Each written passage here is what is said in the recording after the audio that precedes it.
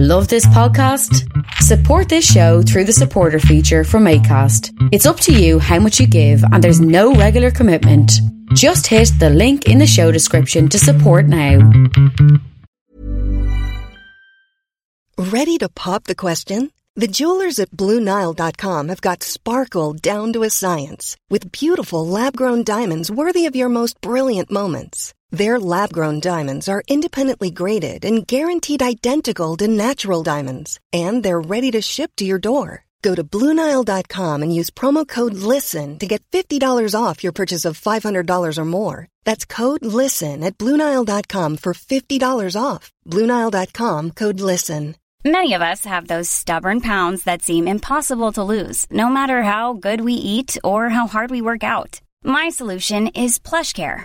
PlushCare is a leading telehealth provider with doctors who are there for you day and night to partner with you in your weight loss journey. They can prescribe FDA-approved weight loss medications like Wegovy and Zepbound for those who qualify. Plus, they accept most insurance plans. To get started, visit plushcare.com/weightloss. That's plushcare.com/weightloss. Please consider supporting Black Women United YEG for the protection and advancement of black women and girls in Alberta. You can learn more about them at bwunited.ca. They are always looking for donations and volunteers. So please, again, support Black Women United YEG for the protection and advancement of black women and girls in Alberta. Again, that website is bwunited.ca. Hey, this is Nicole calling from Hamilton, and I needed to let everyone know that I really proudly support Vish and Creative Control. I have for many years. I will for many more, as long as he keeps delivering these amazing interview podcasts. When you hear one of Vish's interviews, you think he's known this guest for years. They're good friends. But the truth is, he approaches every interview, whether it's sort of up-and-coming indie artists or established icons or like famous, intimidating comedians with a really deep, genuine curiosity, as though he's never met this person, and the same really warm candor, as though he's known them forever. I think it really lends to a great chat, no matter who he's talking to, and for that reason, I think you should throw Vish, $1 a month? He's got jokes. The jokes make it worth it. Support Creative Control on Patreon.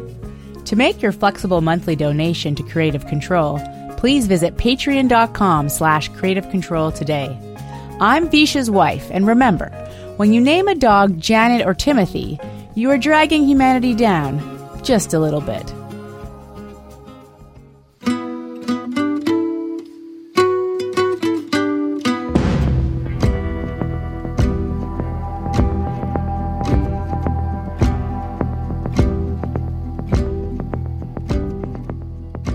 Kevin Morby is a multi-talented, multi-instrumentalist, songwriter, and singer based in his hometown of Kansas City, Kansas.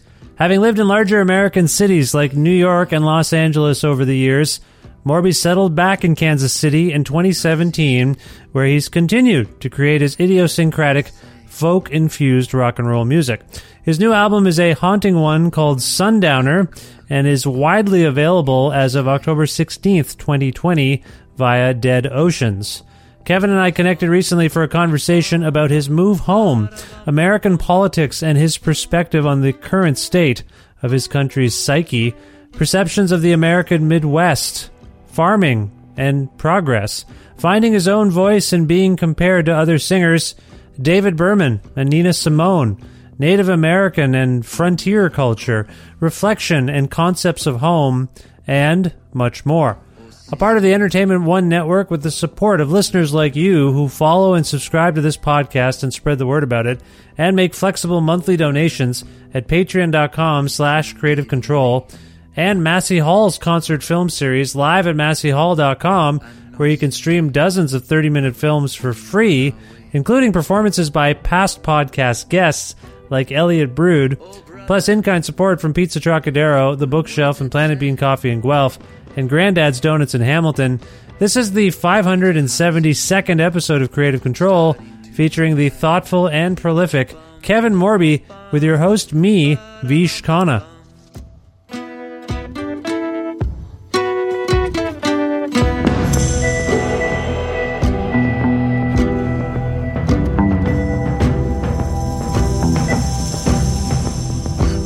brother, they killed you dead. I know, sister, now I live in your head. Oh, brother, but they put you in a hole. Just my body, sister, they never touched my soul. Well, brother, we should turn back. Oh no, sister, you know we can't do that. And the wheels on the bus go bum, bum, bum, bum, bum, ba-da, bum, bum, bum. Hi, Kevin. How's it going? Good. Hello, Vish. Thank you for having me. I'm a huge fan of your podcast. Oh, well, that's very sweet. I didn't know that. I'm a huge fan of your music. How in the heck have you heard about my lowly podcast? I think the first interview I heard was your David Berman interview. Yes. And then from there, I've gone on to listen. You've interviewed some of my friends, Doc Dunn, Meg Remy, and then I'm a big Bill Callahan fan, so I've listened to your Bill interviews as well. And I thoroughly enjoyed them all. Oh, that's very sweet. Thank you. Well, it's a thrill to have you on the show as well. First of all, where in the world are you today? I am in Kansas City, here in my little back studio shed. Kansas City, Kansas, where I live, and I've spent quarantine. Are you under orders, or you're just in self-isolation for safety? Just self-isolation for safety. Okay.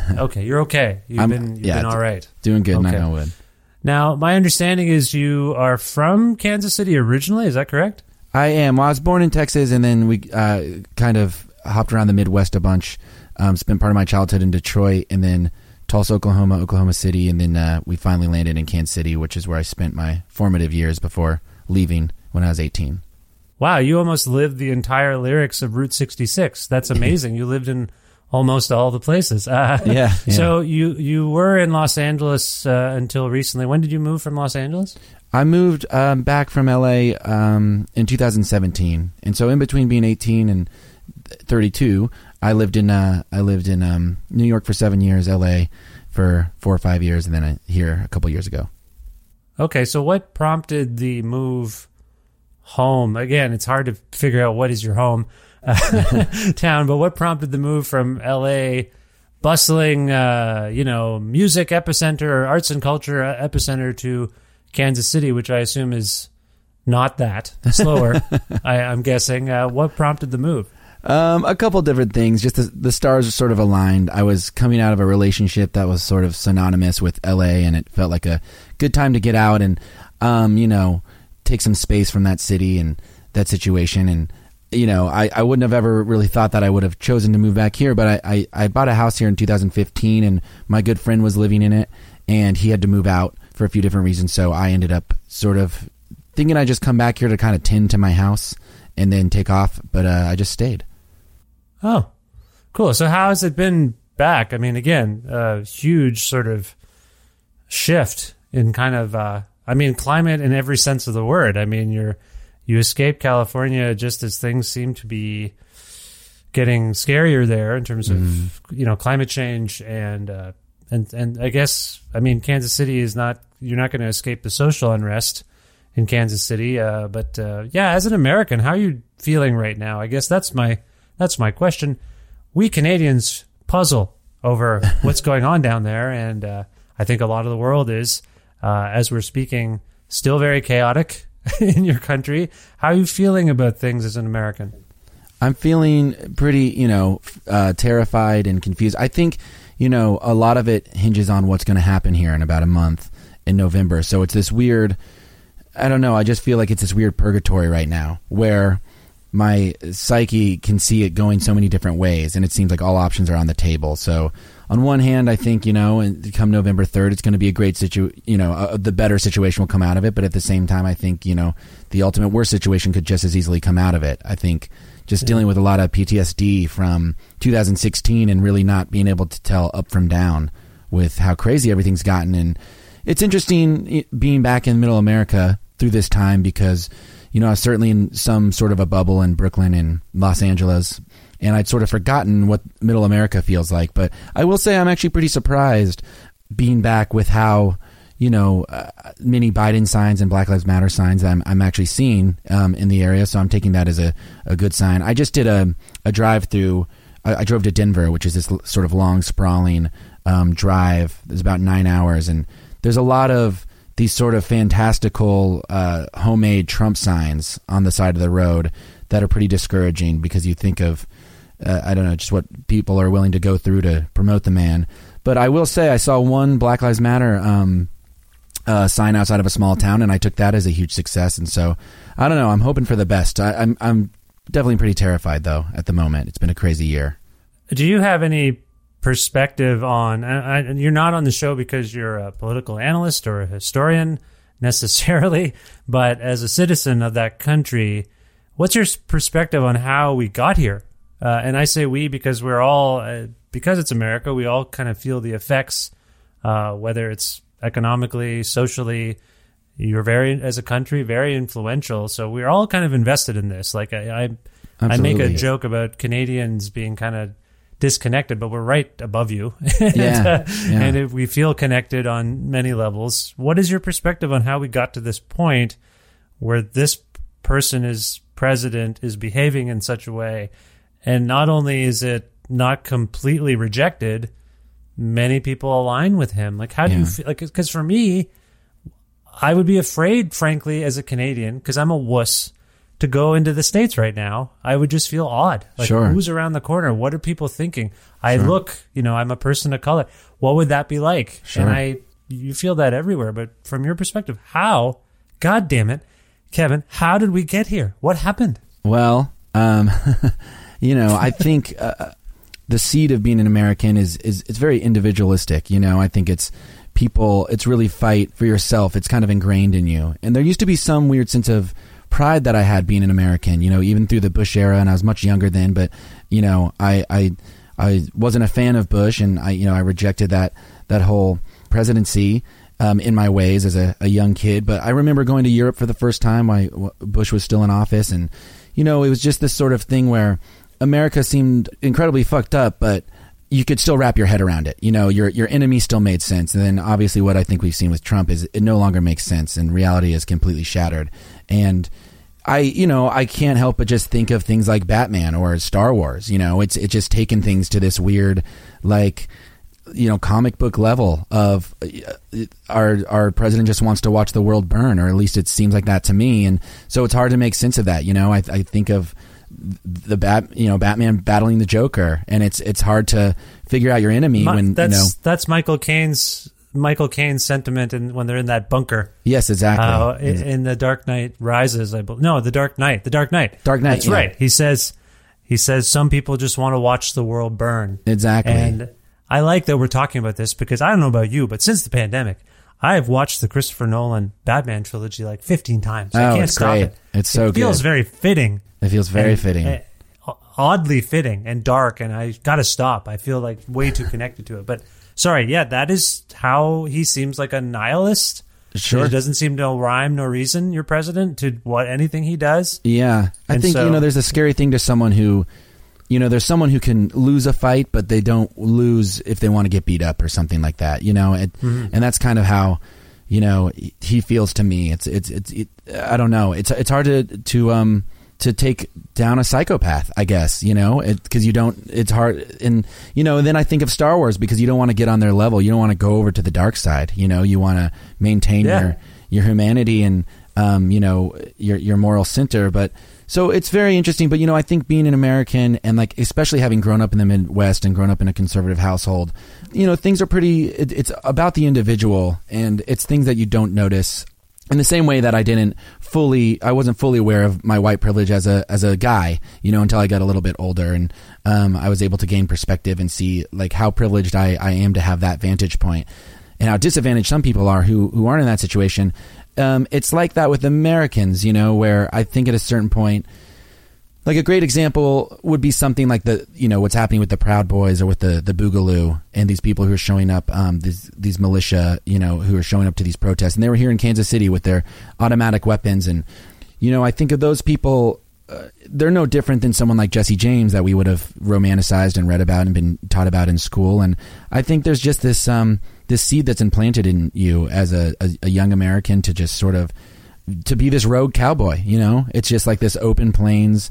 You're a cowboy and you can kind of kill anyone if you see fit. Yeah. Mentality. And sometimes that mentality, like I equate that to why such good art comes out.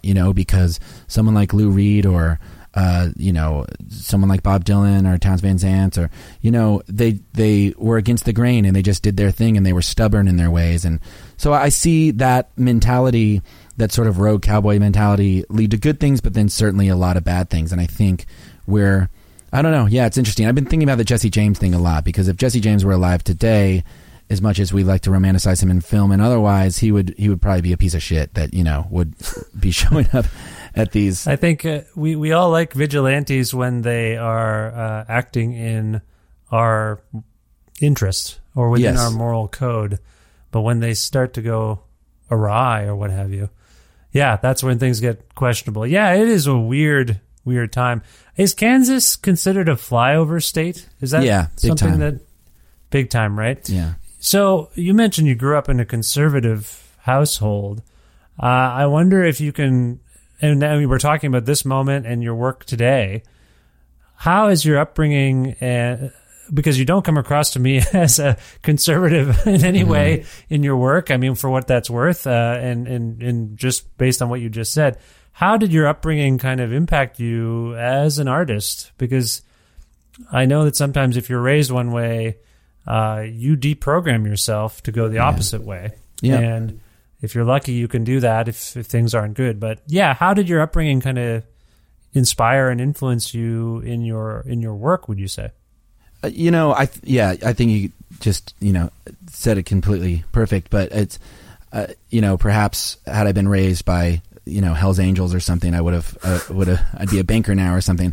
But, my parents are conservative, but they're still, open-minded at the end of the day. And, but I certainly sort of railed against the suburban life that I was brought up in. And, I dropped out of high school when I was 17 and, I really just, I didn't agree with authority or institutions. And yeah, I sort of railed against what I was told I needed to be doing. So that was a big part of it. And again, sort of in that rogue nature, I could look at so many of my heroes before me who did similar things. And I really just sort of followed my own path and got really into, punk music and reading when I was in high school. And yeah, just kind of took off with that. Yeah. So I think that's a big part of it. But at the same turn, it's been so interesting with, growing up in a conservative household, and my parents both grew up very poor, and they grew up in, Nebraska and Kansas and Kentucky.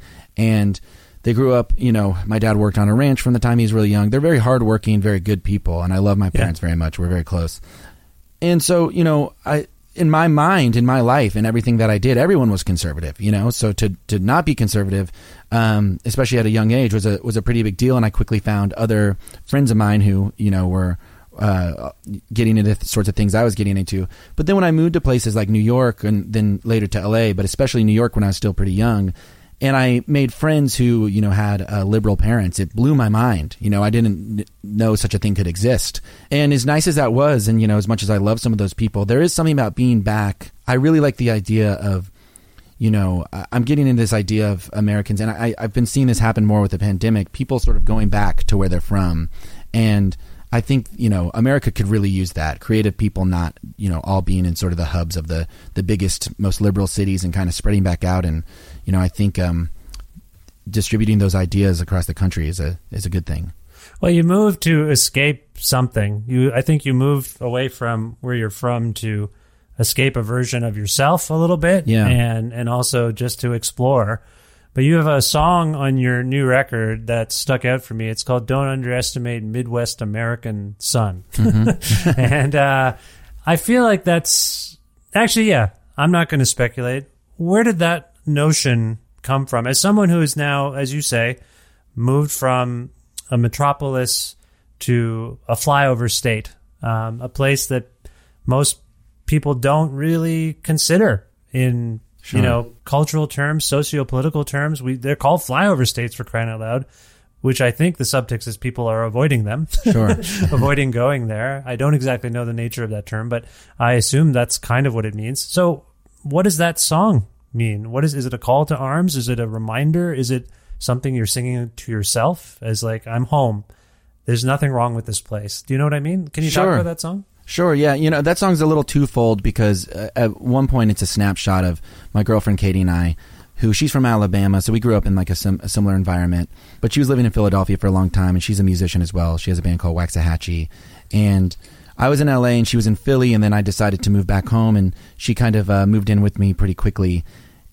And, you know, this is at a time when we could tour and we were constantly out on the road. And but we'd have these sort of like beautiful 2-week honeymoon period, beginning of a relationship, you know, together here in the Midwest. And, you know, we're just kind of in the weird, anonymous Kansas suburb that I live in, and would have these kind of wonderful times together where we're almost like children. You know, we were like biking around and just kind of being little kids, but then we'd, you know, sort of be torn apart and have to go back out on the road. So it's about that, but to the backdrop of the Midwest. And yeah, it's certainly wanting to just bring up the Midwest, you know, and put that title in a song and sort of put it in front of people's faces. And because again, I don't know, I just think that I'm really happy to be back here, and I didn't expect to be. You know, like I said, I thought I'd be here for a short time and then leave again.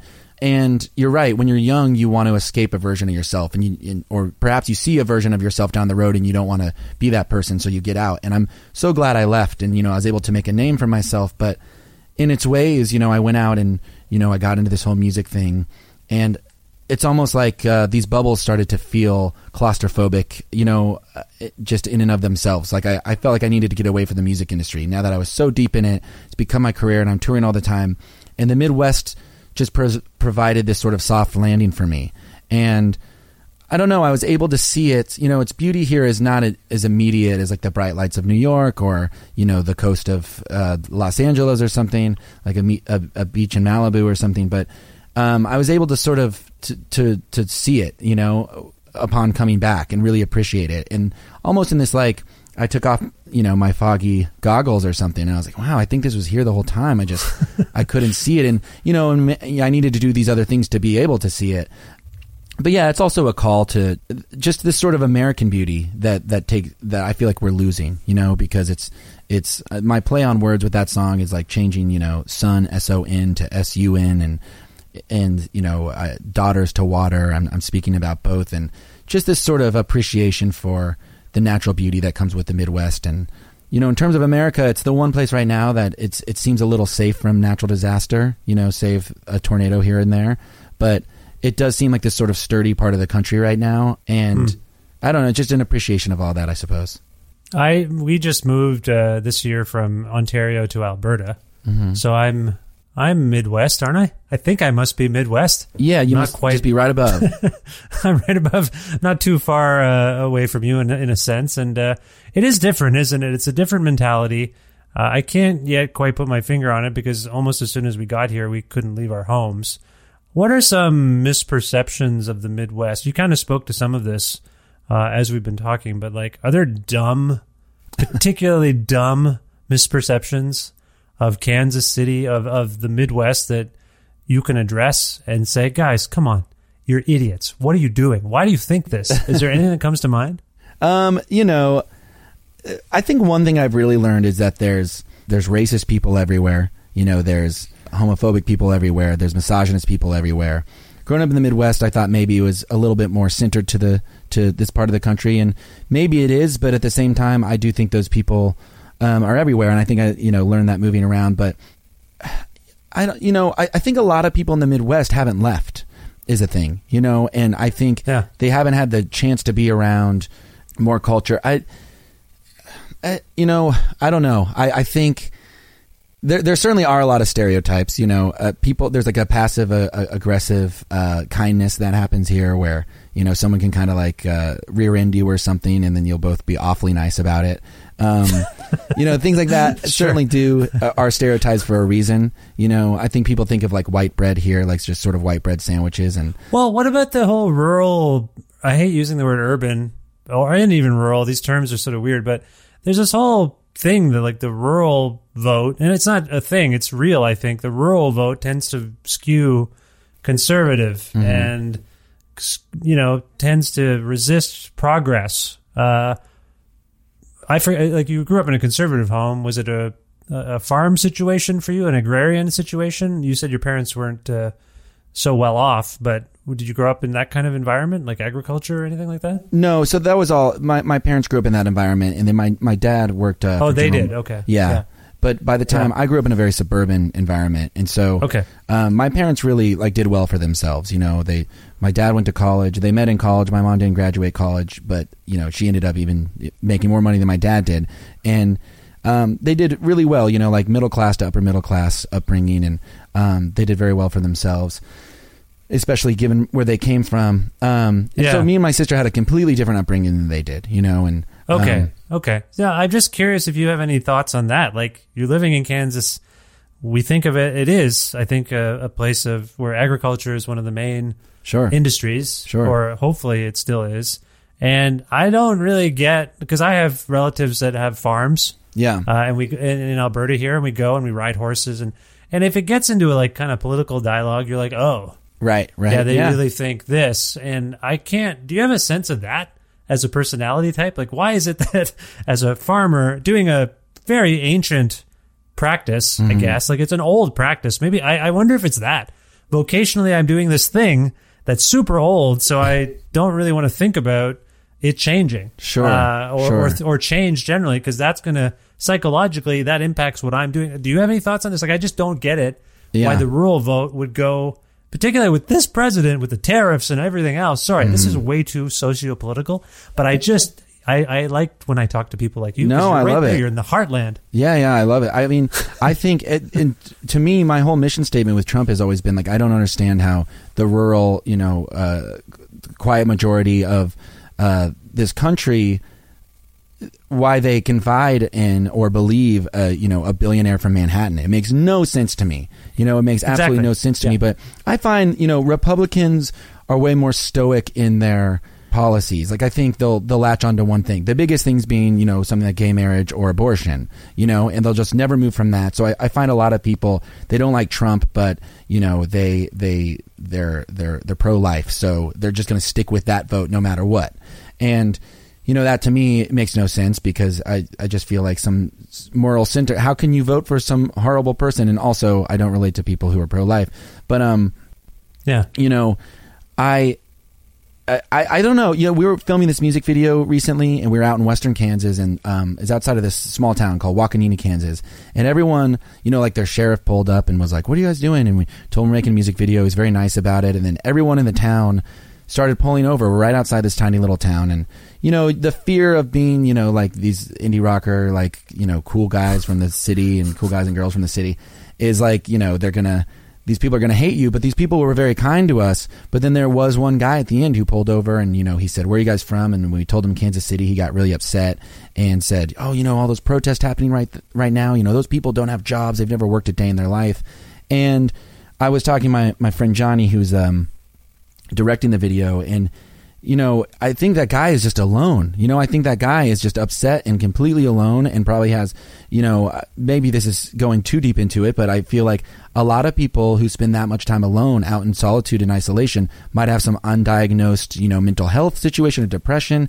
And he was so upset, but I really had the sense that if this guy, you know, that you could turn him in an hour conversation or something. You know, I was a big fan of Anthony Bourdain, and I remember he went on the Marc Maron's podcast, and he did a great interview where Marc Maron asked him, how do you go all over the world, but especially throughout the United States, and sit down with some people who are as conservative as they are, and how do you find middle ground with them?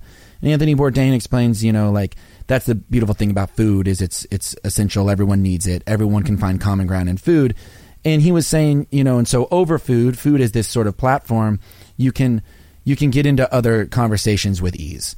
And he was saying, you know, I can sit down with a rural rancher in Montana who could, you know, hate Obama, but by the end of the conversation, we could agree that Michelle Obama seems pretty great, you know, and finding that common ground with people. And I think, and not that it's anyone's duty to go hang out with people for hours on end and try to get them to think how you think. But I do think a lot of people, it would, they're just disenfranchised and they're lonely. I think that's what you see, especially with people who live out in sort of this isolation. And, I don't know. I think totally like that guy, point. I think he just wanted someone to talk to, and he saw a group of people on the side of the road and he stopped to talk and he got angry, and he can chew on that for a while, he can think about that for a while. But I just think there's this weird inherent American loneliness and fear that is beneath everything, and people don't know how to deal with it. And it's sometimes I do think I'm like, if I hadn't found music, and I think that of a lot of rock stars, like, not that I'm a rock star, but you know what I'm saying? Like, sometimes you see people like, I don't know, like the Red Hot Chili Peppers or something, or like some, Kurt Cobain. Like, what would Kurt Cobain have been like without his talent? He could have been a complete, fuck up. And he grew up in rural America, and you see how people go wrong, how they take these left turns just because there's nothing for them. And yeah, I don't know. I think people are just lonely. I think you've really touched on something there that I hadn't really contemplated in terms of people feeling. I mean, I do think most hatred is rooted in personal pain, and we're also in a moment where one of the I hate to use the word ingenious in association with your president, but one of the things he's done well is he's observed how much conservatism tends to project. Mm-hmm. So that's his big thing. Whatever he accuses people of doing, he has done. Yes. Or is doing. And so one of the things that I think you're talking about when you're talking about people who feel isolated and disenfranchised is, I'm lonely, I'm angry, I'm in pain, I want you to feel that. Absolutely. I want everyone else to feel the same feelings of despair and rage that I have. Absolutely.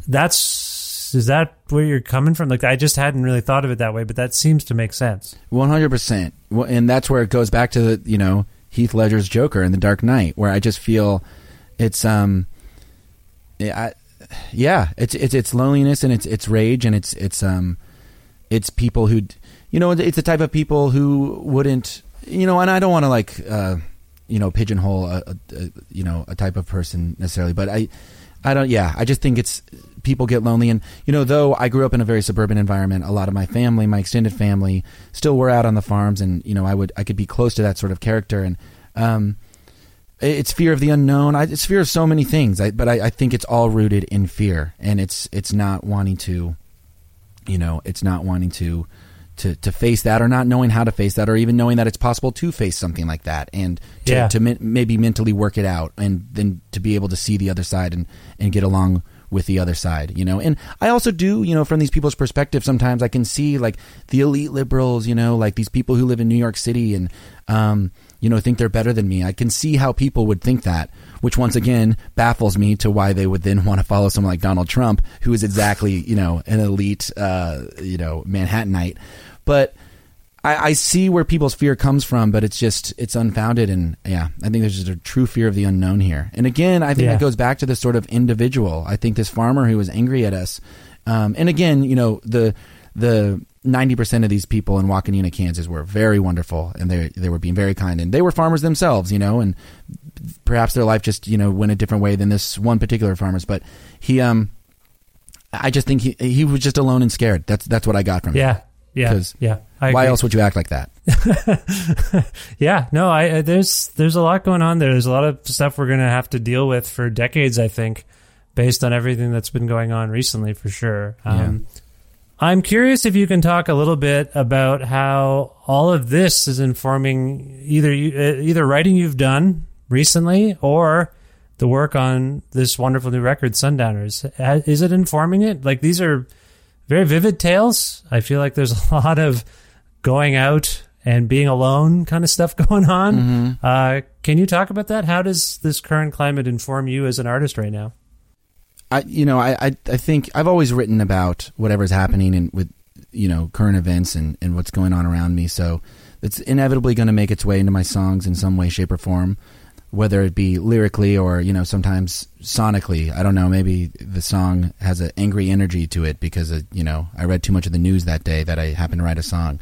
But I think with this one in particular, again, it's just wanting to frame a place like the Midwest, which is a largely conservative, Kansas is a red state, frame it in a way of like, it doesn't have to be so bad. And there's a lot of artists who've done this similar thing. Someone like Jason Isbell, who's from Alabama, but he's outspoken about his political beliefs. And I think there's just this way of sort of reframing, like, I know this has this connotation, and I know that there's this undertone to this place, but it doesn't have to be that way. I'm from here, and I know other people from here who have similar beliefs, and so there's some of that going on. And and at the same time, just the sort of inherent, like, dealing with the place that you grew up in and all that comes with that, which, I think anyone can relate to. It's always a strange sensation. But my real thing with this record and wanting to honor the fact that I was making my sort of first quote unquote Midwestern record was trying to see it in a new way, not trying to come back to it with these, preconceived notions that I had as a kid, and just trying to see it in a new light and see it for, how it can be beautiful. It's interesting to me, like, this record starts off with a song called Valley, and it really reminded me a lot of Nashville Skyline, like Bob Dylan's Nashville Skyline. Does that resonate with you? Yeah, absolutely. Absolutely. Where I'm coming from? And and also just, he has a song called In the Valley Below, and I was like, oh, are you a Dylan? Sorry, just so it's clear, and I know this is maybe a cliche, who cares at this point? Sure. But I'm like a huge Bob Dylan fan, so my antenna goes up when I feel like I'm hearing from a fellow Dylan fan. Are you a big Dylan fan? I'm a big Dylan fan for sure. I mean, I have, there's a lot of people out there, who like to say, he's popular. He's well known. He's well known. Yeah. I'm a huge Dylan fan. I always have been. I've always sort of worn that influence on my sleeve. And yeah, I'm sure you can find plenty of petty blogs out there that are calling me a Dylan ripoff or, Dylan wannabe. Oh, okay, I didn't realize that. Well, that's not fair. Who isn't a Dylan ripoff? We're all. I'm on board. I'm on board. I take it. It's for me. It's funny because it's everyone's like, oh, it's a Leonard Cohen ripoff, or it's a Bob Dylan ripoff, or it's a Townes Van Zandt ripoff, or it's a Lou Reed ripoff. And anytime I hear that, I'm like, you got it. Like, exactly. Right. So these people are big for you. They're big influences, and they're going to come out. Yes, absolutely. And they're the people. I always say they're the people who taught me to sing. So to answer your question, yes, I'm a big Bob Dylan fan. And there was definitely, I wrote this record around the time I just turned 30, and I don't know, I couldn't help but notice it was just that time in my life where I was moving to a more rural place and maybe growing a little facial hair, and I was like, oh wow, this actually, this is the timeline of songwriters, I guess. I'm out of the city and I'm not this clean shaven, sidewalk. Well, it's funny that you said they taught you to sing, because I think they're all great singers, distinctive singers. But some would argue that, Bob Dylan, Lou Reed, Leonard Cohen, and I disagree with this vehemently. I think having your own voice, distinctive voice, and using it as best you can. First of all, I think Bob Dylan's a wonderful singer. And throughout his career, I think he's had all these different voices, proven he can sing tunefully. But some people will home in on that, particularly his 80s period. And Leonard Cohen too, like, he's famously said, like, it's incredible that someone like me can have a career as a singer. Like, he's very self-effacing about it. And Lou Reed also, like, kind of spoken word, using his voice, but I think very strong. So does that say something about you and your, I don't know, perception of your own voice? When you say these are your singing heroes, is it because they proved that anyone could kind of sing and find their own voice? Is that the idea? Absolutely. Maybe to go full circle to what we were talking about earlier. I think someone like Bob Dylan, when I discovered him and I was 14 or 15 years old, I thought to myself, like, here's a guy from the Midwest who it's just him and a guitar, and there seems to be no rules when he's playing his songs. He hangs on some chords longer than the other ones. His voice is nasally and he's just kind of shouting. He doesn't seem to really know how to play the harmonica. He's just blowing into it really hard, but it's really working and it's really clicking. He's got this confidence, and that's something that I certainly, as a young kid in the Midwest, really spoke to me. And it was one of those moments where a record or an idol just really breaks your world wide open. And growing up in a conservative household and going to certain types of schools where it was probably never in the conversation that someone could actually be a professional musician, and then you hear something like that and it changes your life forever. But Yeah, I always go back to that Silver Jews line, that David Berman line, all my favorite singers couldn't sing, and I love that so much, and I think of that constantly, but I really do think, because there's so many trained singers who go nowhere, and I mean, obviously there's a lot of people with really magnificent voices, but I think the common ground in someone like Lou Reed, and then someone who, like Jeff Buckley or something, who has like a operatic trained voice, but there's still a lot of character in it. So I think the common ground in the Venn diagram is that there's got to be character. Like, regardless, there's people who don't know how to sing and there's no character in it, and there's people who, you know what I'm saying? Like, it's just, so I think, on a good day when I think of my voice, it's I know how to use my voice in a way that I can pull it off, and that's where I feel like I really relate to all the singers that I just mentioned. Yeah, I think it's a confidence thing too, and I think with all those people, and it's funny because Nina Simone is somebody who actually has an incredible voice, but I think there's so much character in it, and she can go from like this sort of cool talk singing thing to really going for it. But I think listening to her really helped me sing in the beginning parts of my career of just sort of having confidence and really owning your voice, and I think that's so much a part of it. I think when we criticize people for singing, we're criticizing the audacity that they're demonstrating more than anything. Like, you think you can sing? Because if you try to sing certain songs by the people we've talked about, David Berman included, sometimes I sing bedtime stories to my kids, whom the listeners didn't hear this, but you heard it, Kevin. They're loud. My children can scream and yell, and it's something else. But I sing. We sing a lot in the house. And I try to sing Silver Jews songs or David songs because they mean a lot to me. I have some trouble with it. Like, it's weird. I can't. Sure. I'm like, he's not. It's just he has like is it a baritone? Like, he's just got a tone. Yeah. That when you sing someone's song, you invariably will mimic them or try to, right? Yeah. And eventually, if you're confident enough, you'll just be like, no, I'm not going to sing it like Johnny Cash. I'll just sing it like I can sing it. Like, I'm doing my best Johnny Cash here at bedtime, or David Berman or the Beatles or whatever. But if someone were to say, like, here's a recording of what you sounded like, that doesn't sound like those people at all. That just sounds like me. But anyway, some of these so-called bad singers, they can really sing, can't they? Like, they are hard to mimic, aren't they? Yeah, absolutely. And I think that's the thing. And it's using what you've got. And I think there's some sort of mastery. It's like David Berman can sing like David Berman better than anyone can sing like David Berman, And I think there's some, like, I think there's just some sort of, you're comfortable with your instrument and you know how to use it. And it either strikes a chord with people or it doesn't. And I think it's a wonderful thing. But well, you have the same thing. I think, like, I remember distinctly being a teenager and hearing David's voice. And, now, over the years, we've all talked about lyrics with David as a writer. But I didn't have a lyric sheet probably for the first Silver Jews thing I ever heard. Sure. I don't think. Maybe I did. Actually, yeah, there probably was one. But I was more like, this guy's voice spoke to me. Sure. And then it sounds like he's speaking to you. Exactly. It sounds like he's in your ear addressing you. And so I've been playing your Sundowners record in the house.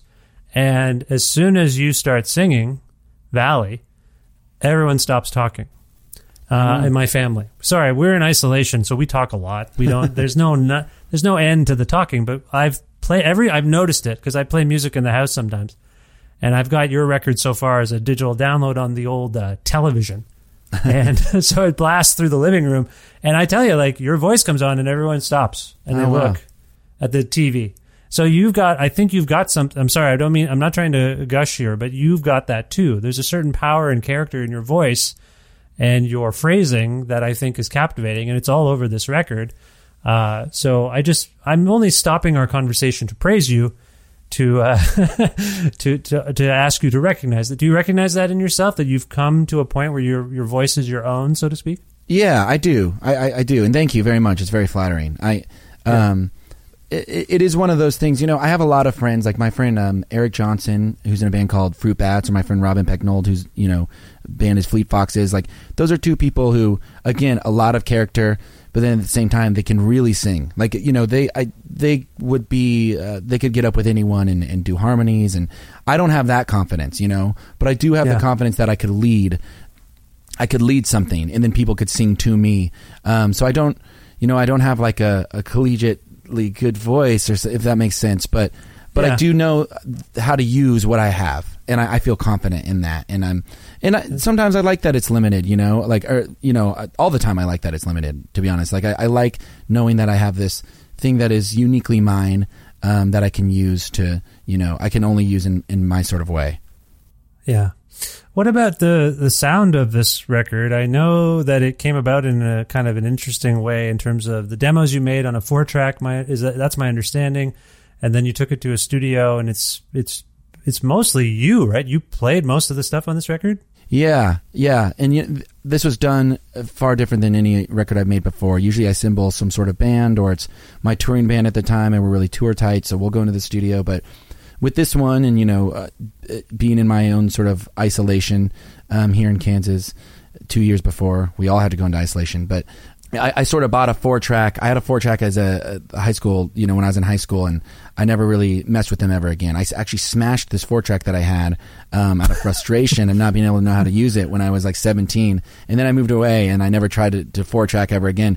So when I came back, I feel like there was some part of me, one, I just needed a hobby in some way to pass the time, but two, I wanted to overcome this 4-track.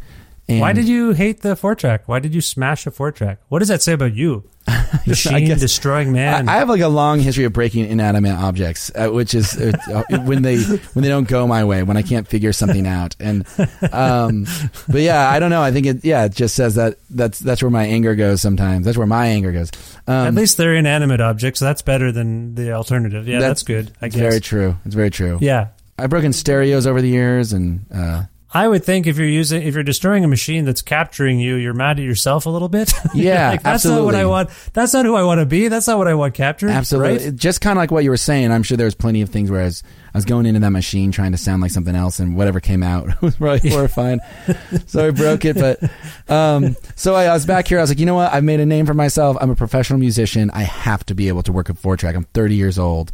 And so I got a new 4-track, new old 4-track, and it became just sort of like this incredible collaborator with me on these songs where, it was the first time I was ever writing something like with headphones on, and I was just hearing myself in real time exactly, the songs were sort of unfolding. I was writing them as the record button was on. So long story short, I ended up, rather than having a band or something, I wrote all the parts for this record, and then my friend Brad Cook, who's a wonderful producer, is kind of the perfect, companion for me to go into a studio and just recreate everything I had done on the 4-track. And Brad played bass, and then my friend James came in and did some percussion, and my girlfriend sings some harmonies on it. But other than that, I played everything. It's the first time I played drums on one of my albums. Yeah. Which I really didn't have the confidence to do. I'd done them on the demos, and then Brad had to convince me in the studio that I was good enough drummer to do it, and I'm really glad he did. But yeah, so it's definitely a new record for me in that way, and I try to keep it as sparse as possible, and the 4-track really helped me do that. And because a big part of this record was I wanted to make something that sort of mimicked what I find beautiful about the sort of Midwestern, Middle American landscape, which is just its vast openness, and so I really wanted that to be represented on the record. You mentioned drums, and this might be out of left field, but I wonder if you have any particular affinity for or connection to indigenous culture or Native American culture, I guess is what you might call it down there in the States. Because I'm listening, like when the song Brother Sister comes on, I'm thinking of that rhythm, mm-hmm. and that we've kind of associated that kind of rhythm, kind of a tom drum pattern with indigenous culture. Mm-hmm. And I wonder if that was... It also reminds me of like the Hank Williams song about Elijah, the wooden Indian. Mm-hmm. I just wonder, like, do you have any particular connection to that history? And if so, is there anything that you want to say about that particular rhythm? Like that feel for that song seems very traditional in a sense and distinctive. Can you speak to those things? Well, I would say that wasn't done consciously. So, if you're hearing that, I think that's great.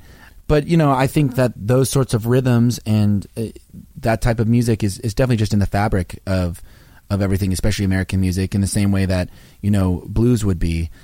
And so that's definitely there. I also, you know, I was watching a lot of Western films at the time and just kind of having them on in the background. So, you know, that's a weird thing. It's a blurry thing. I view it as an indigenous culture thing. Mm-hmm. It's also been a cowboy culture thing. Sure. So like, and that I hate to get into this dynamic, but the whole cowboys and Indian history, it sort of has seeped into things like that. Like that is a signifier for both of those things. Absolutely.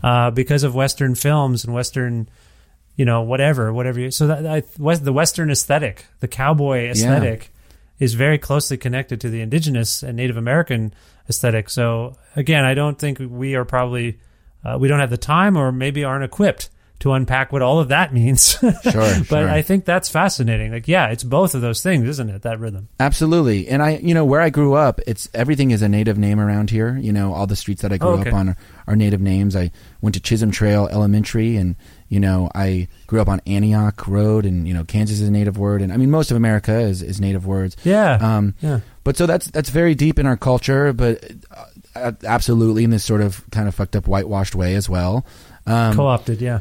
But yet cowboy culture and Native American culture, it's everywhere here. And it's one of those things that growing up, you don't think that it's everywhere until you move away. And then you're like, actually, it's everywhere, you know? And like Gunsmoke was filmed in Dodge City, Kansas. And, you know, Kansas City is littered with, you know, Western apparel stores. And you don't quite notice how cowboy it all feels until you move away. And then, you know, it's a really fun thing for me if I have like a friend from California who's never been here before come visit or something like that. Because to them, they're, you know, it's just like, it's like another planet because of these things. But it's definitely something that all of this is very ingrained in me, just from childhood, just growing up here. You know, I wasn't even aware of it, but it certainly is ingrained in me. You seem like you're in a reflective mode since moving back, I feel like. And as we're speaking, it might be done by the time people hear this, actually, but you've been doing a thing where you've been playing each of your albums in these virtual live shows.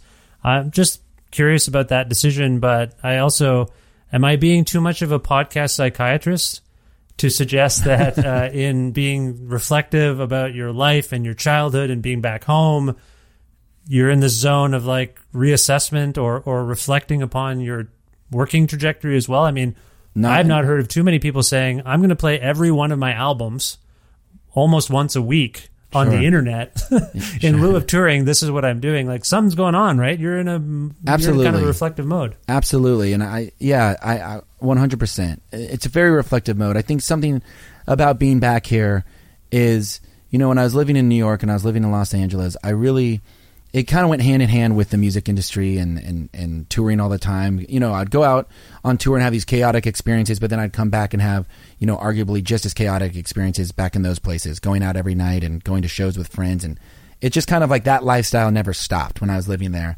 But being here is it's like a screeching halt. And it's way more domestic, and, you know, I'm able to own this house, and it's more conducive to being creative, which is great, but it's definitely reflective, because going out into the world and doing what I do and getting to come across all those, you know, wonderful characters that, you know, both living and dead, that I've been able to come across and go to the corners of the world that I get to go perform in and do all those sorts of things seems so crazy. Then when you come back to the Midwest through the lens of the Midwest, you know, I'll be like sitting at an Olive Garden with, you know, my parents or something, and I'll be like, my other life that is not this. And there's way more to the Midwest than sitting at Olive Garden. I'm just I'm using that as a stark example, but there's just it really highlights, you know, this thing that I get to go do and how thankful I am for it. And it really does make me reflective. And this doing all my records in full has been a reflective time. And, you know, and I think we're all feeling reflective with this shutdown, you know, and I think it's an amazing time. Like, you're lucky you did it when you did, right? Yeah. You're home. You're away from these probably well, I'm not sure I'm sure it's not great in Kansas City either, I'm guessing. But like, these epicenters for the pandemic and whatnot, like, but I mean, to be home is to feel safe. Yeah. A little bit. Like, and I was at the beginning of this thing, I was in Australia actually, and we had a scare and we had to rush back because of the shutdown. And I had been on tour honestly for like 5 years straight, basically, up until this shutdown. And I did a full European tour in January of this year, and then did a full Australian thing, and then we thought we were going to get stuck there, so we had to rush back. And I was so grateful to get home. You know, I've never had that sort of fear of not thinking that I could come home. And this was at a point where the virus was so rare, but, you know, it was no one knew anything about it. So it was Yeah. such a scary moment, and I was so glad to get home, and that's just where I've been ever since. Well, we're all glad you're home, and we're all glad it's yielding this great work. The new album is called Sundowners. Kevin, where would you like people to go to find out more about this record and to find out more about you on the internet? They can go to my I got a website. I got a .com. KevinMorby.com, basically. KevinMorby.com. Is that you? That's you in a nutshell? That's me in a nutshell. That's got everywhere you could possibly want to go. Okay, and if we can go out on a song from this record, I'm wondering if you can pick one, and also maybe tell us why you chose it. You can go out on the last song, Provisions. That's a song, this record, because I recorded this record last year and just kind of had it in my back pocket, but I was going to be touring. I was meant to be touring this whole year. But when the lockdown went into effect, my song Provisions, I felt this song speaks so much to the current moment that I think we should release this record as soon as possible. So I think, there's something relatable to this song, given where everyone's at right now. So we can go out on that. Okay, this is Kevin Morby with Provisions from the excellent record Sundowner. Kevin, this was a real pleasure. I thank you for this. I hope we speak again soon, and best of luck with everything going forward. You too, Vish. Thanks so much, man. It's an honor.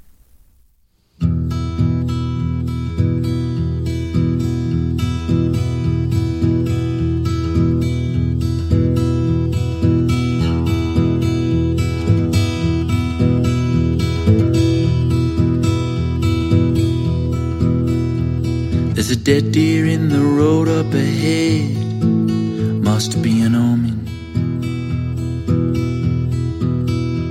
From an hour ago or so, must have been chosen. And the day moves fast, and the day moves slow, don't I know it? And I never met a morning that I didn't like, and I never met a night that I wouldn't try twice. You should go before the dawn, cast no shadows, but I'm already gone.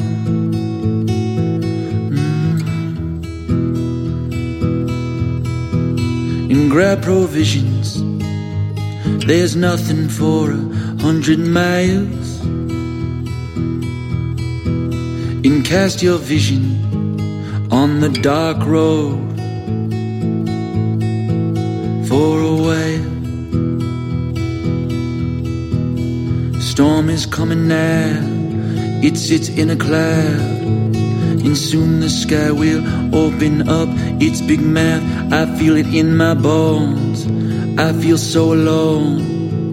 My heart's the guitar, in my mouth the piano. I have many teeth in many different keys. Honey, if you're good, then don't do it for free. Do what I have to do, say what I have to say. Put a quarter in my jukebox, then be on your way. And grab provisions, there's nothing for 100 miles. And cast your vision on a memory for a while. Puerto Rican bride with tears in her eyes on her wedding day. Oh, love's a parade, but don't just give it away. Choose carefully. Confetti in my hands, are you ready to be a man? Are you inside the kingdom or just dead where you stand? And the tin cans drum on the pavement. In somebody else, someone save us. You were wishing well, oh, inside of hell. And I'd stand over you and I'd laugh as it fell. Wish you would come again. As lovers or friends, I don't care, but till then, grab provisions. There's nothing for 100 miles. And cast your vision on a melody for a while.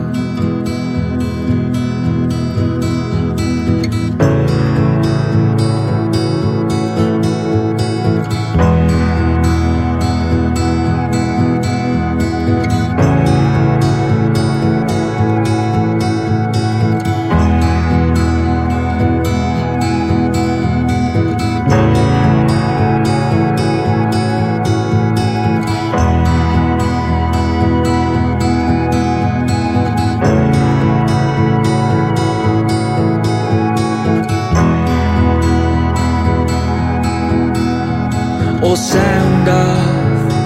1, 2, 3, 4. Who's at the door? In 5, 6. Who is this? In 7, 8. I'm feeling fine. In sound off. 1, 2, 3, 4. Get on the floor. In 5, 6. Pick up sticks. In 7, 8. Who's at the gate? Or in sound off. 1, 2, 3, 4. Who's at my door? In 5, 6. Who is this? In 7, 8. Grab provisions. There's nothing for 100 miles. And cast your vision on the dark road.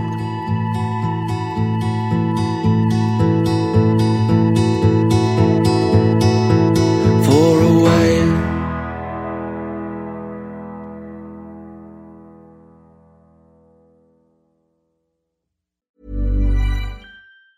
When you're ready to pop the question, the last thing you want to do is second-guess the ring. At BlueNile.com, you can design a one-of-a-kind ring with the ease and convenience of shopping online. Choose your diamond and setting. When you find the one, you'll get it delivered right to your door. Go to BlueNile.com and use promo code LISTEN to get $50 off your purchase of $500 or more. That's code LISTEN at BlueNile.com for $50 off your purchase.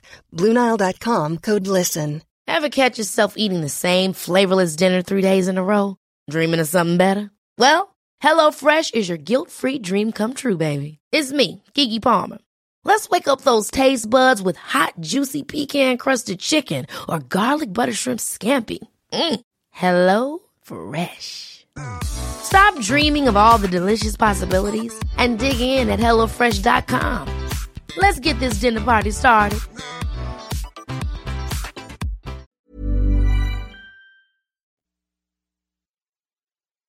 It was an immense pleasure to have Kevin Morby on the show. Kevin, thank you so much for making time to be on this, the 572nd episode of Creative Control, which is part of the Entertainment One Podcast Network and available everywhere podcasts are. It's on all of the podcast platforms, Apple, Google, Spotify, anything you use, it should be there. If it's not, call me on the phone, and I will then call customer service for whichever platform is giving you the business, and I will give them the business and get this podcast on there. But anyway, it's on most of the things that are out there.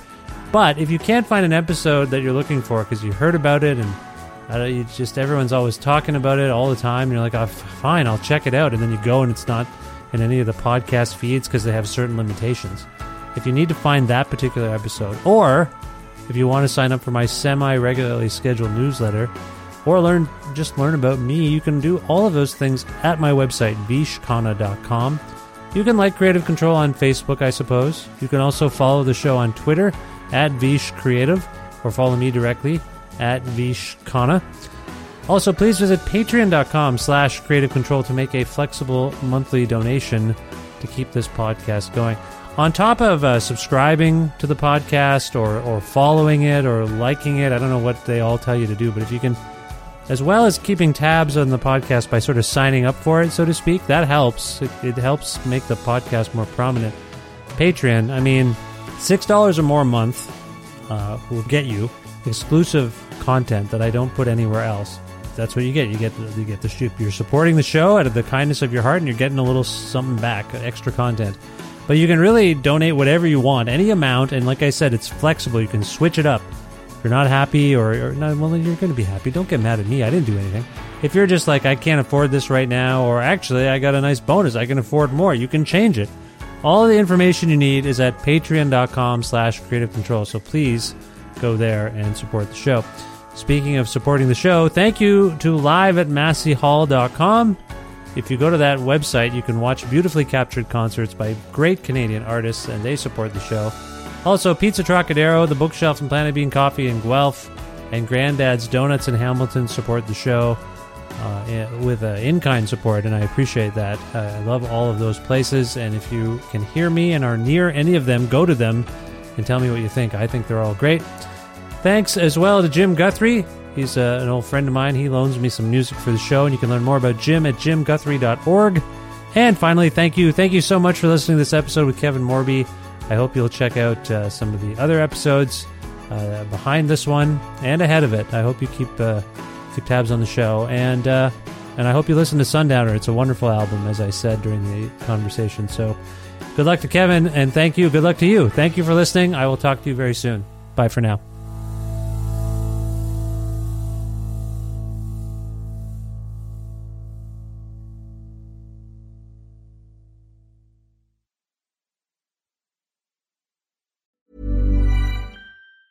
Ever catch yourself eating the same flavorless dinner 3 days in a row?